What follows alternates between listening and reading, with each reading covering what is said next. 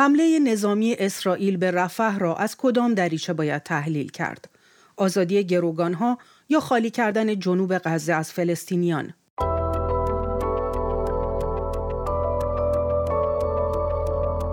سلام، من بیتا آذری با برنامه دیدگاه همراه شما هستم. نتانیاهو ساعتی پس از عملیات رفح گفت آزادی گروگانها تنها با ادامه فشار نظامی بر غزه میسر است.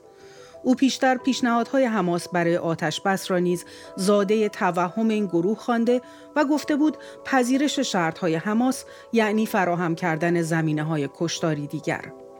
اما دو طرف تا کجا می توانند به جنگ ادامه دهند؟ فشارها بر حماس بیشتر است یا بر اسرائیل؟ در دیدگاه برای بررسی این پرسش‌ها با علی صدرزاده، تحلیلگر مسائل خاورمیانه از آلمان همراه می‌شویم. آقای صدرزاده، حمله اسرائیل به رفح رو صرفاً باید به قصد آزاد کردن گروگانها دونست از نظر شما یا اهداف دیگری هم دنبال میشه در این حمله، از جمله کوچ دادن ساکنان جنوب غزه؟ فکر میکنید شکل و محتوای عملیات چه پاسخی به این پرسش میده؟ شکل و محتوای این عملیات به ما خواهد گفت که اسرائیل یا شخص نتانیاهو برای آینده غزه چه برنامه‌ای داره. مسئله گروگانها براش مهم هست، خیلی هم مهم هست از نظر سیاست داخلی و از نظر اینکه به طرفداران به اصطلاح کسانی که خواهان آزادی فوری گروگانها هستن نشون بده که من در این حال همه اقداماتم رو دارم برای خواسته های شما انجام میدم. علاوه بر این مسئله گروگانها همیشه برای اسرائیل اهمیت ویژه‌ای داشته در تاریخ و الان هم اگر بتونه با همه امکانات در آزادی اونها میکوشه. ولی الان پس از اتفاقاتی که پس از 7 اکتبر افتاده اصلا تصور نتانیاهو و دولتش اصولا در جمع نسبت به آینده غزه عوض شده و به همین علت هم هست که این جنگی که داره انجام میگیره برای تغییر سیاسی جغرافیایی کل منطقه غزه هست. بعضی میگن برای تغییر کل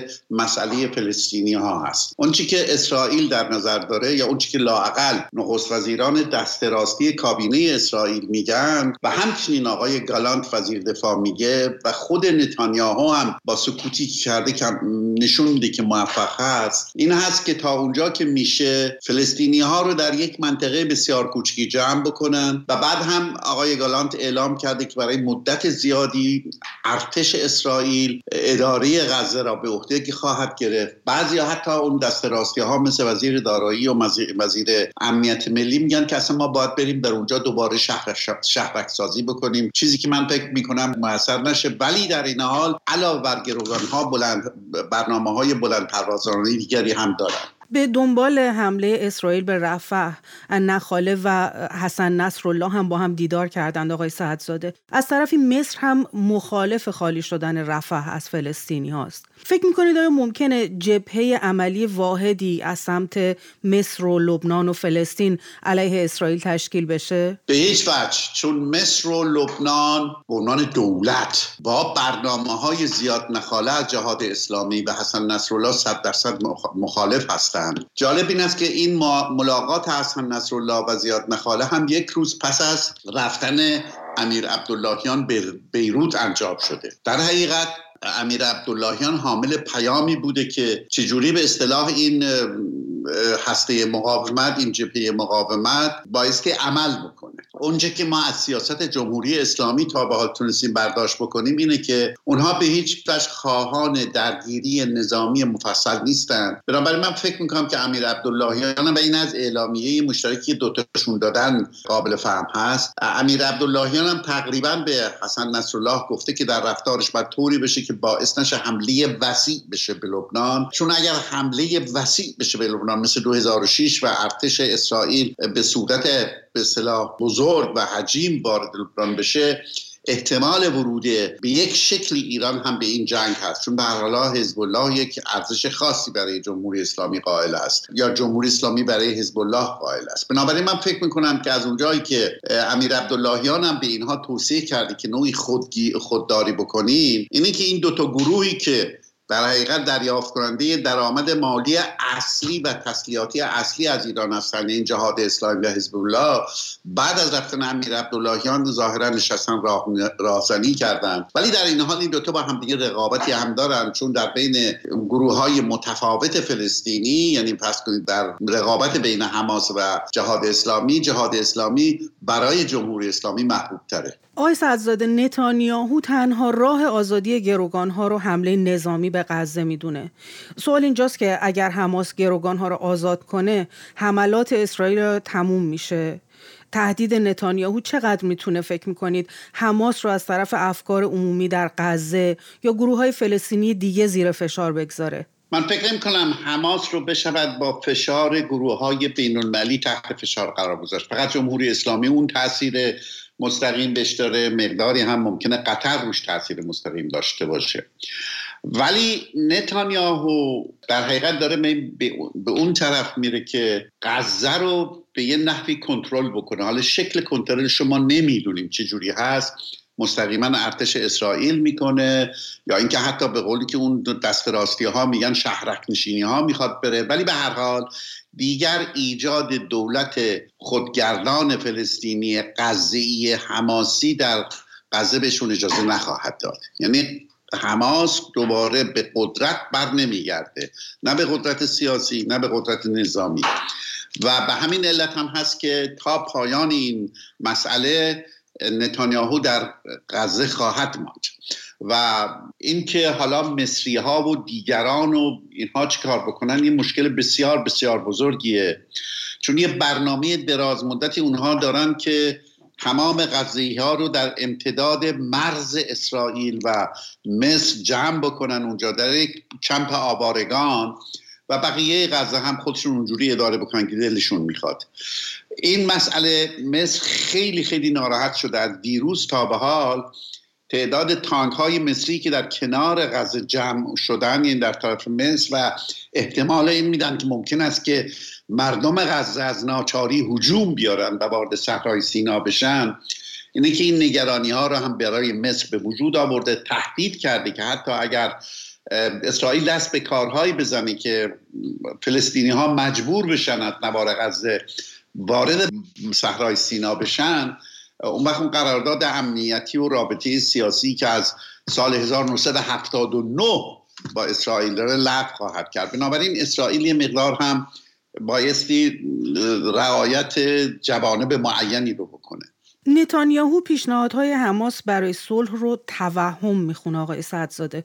وزیر خارجه آمریکا اما میگه امکان مذاکره فراهمه. در سوی دیگه هم بحران انسانی، هم مسئله حقوق بشر رو در غزه داریم و هم تحرکات حوثی‌ها در دریای سرخ. شما فکر میکنید این فشارها ممکنه اسرائیل رو از مواضع سفت و سختش پایین بیاره؟ فکر نمی کنم، چون اون چی که در دریای سرخ میگذره اونو در حقیقت به عهده آمریکا و انگلستان گذاشته اسرائیل، چون میدونی که آمریکا و اسرائیل صرف نظر از جنگ غزه و اسرائیل خودشون منافع دارن، منافع بلاواسطه دارن که این داستانی رو که حوثی‌ها در دریای سرخ برپا کردن به تمام برسونن. یعنی یه جوری نگذارن دیگه حوثی‌ها حمله بکنن، چون در حقیقت این ضرری است به تجارت جهانی. یعنی کارخانه ولوو، کارخانه تسلا، اینا همه مشکل تولیدات دارن به خاطر عقب افتادن حرکت کشتی‌ها به طرف دریای مدیترانه. بنابراین اسرائیل فکرش راحت است که آمریکا و بریتانیا و اون ائتلافی که تشکیل شده، الان یک کشتی هم از آلمانی‌ها رفتن اونجا، این ائتلافی که تشکیل شده یک جوری جلوی حوثی‌ها خواهد ایستاد و چقدر طول خواهد کشید اون بحث جداگانه. بنابراین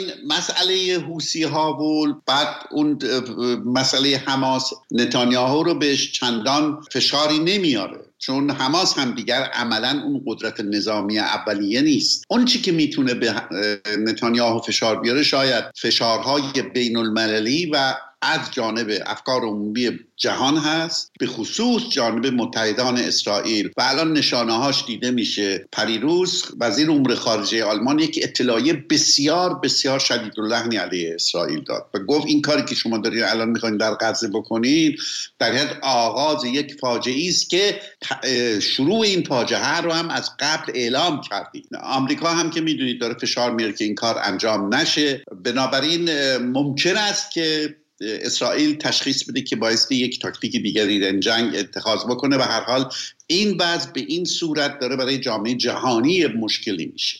در آخر پیرو صحبتتون آقای سعدزاده میخوام ازتون بپرسم که به چه صورت فشارهای منطقه‌ای و جهانی میتونه بر اسرائیل وزن بیشتری در تعیین سرانجام این جنگ بیاره و خواست و اراده اسرائیل و حامیانش چه نقشی رو این وسط میتونه ایفا کنه؟ فکر میکنید در نهایت جنگ غزه به کجا ختم بشه؟ اسرائیل هیچگاه در مورد یک مسائل معینی حتی حرف نزدیکترین متحدینش هم نپذیرفته. مثالهای زیادی در تاریخ هست که حتی حرف آمریکا رو هم نپذیرفته، چون باعثی که شما روانشناسی سیاسی که در اسرائیل هست حاکم هست بدونید. مردم اسرائیل که الان اکثریتشون طرفدار این جنگ هستن به این علت هست که ناشی از یک به اصطلاح پارانویا هست، ناشی از یک به اصطلاح ترسی است از نابودی و این ترس از نابودی نتیجه تاریخ اسرائیل هست که به هر حال درست یا غلط به مردم اسرائیل فهموندن تمام جهان مخالف شماست و شما برای حفظ خودتون باید دست به هر کاری بزنید. بنابراین در حفظ موجودیت اسرائیل یه خط قرمزهایی اینا برای خودشون دارن، هم از نظر سیاسی، هم از نظر روانی و هم از نظر دیپلماسی که از این خط قرمز رد نمیشن. این تقریبا چکیده افکار عمومی اکثریت اسرائیلی هاست. بنابراین به این سادگی نمیشود اینا راضی کرد. ولی از جانب دیگه وابستگی اینها از نظر اقتصادی و از نظر تبلیغاتی به آمریکا به خصوص بسیار بسیار زیاد است و آمریکا میتونه تاثیر زیادی بذاره. بسیار سپاسگزارم از شما علی صدرزاده، تحلیلگر مسائل خاورمیانه از فرانکفورت، آلمان. از طرف خودم و علی رضا روشن تهیه کننده این برنامه از همراهی شما تشکر میکنم.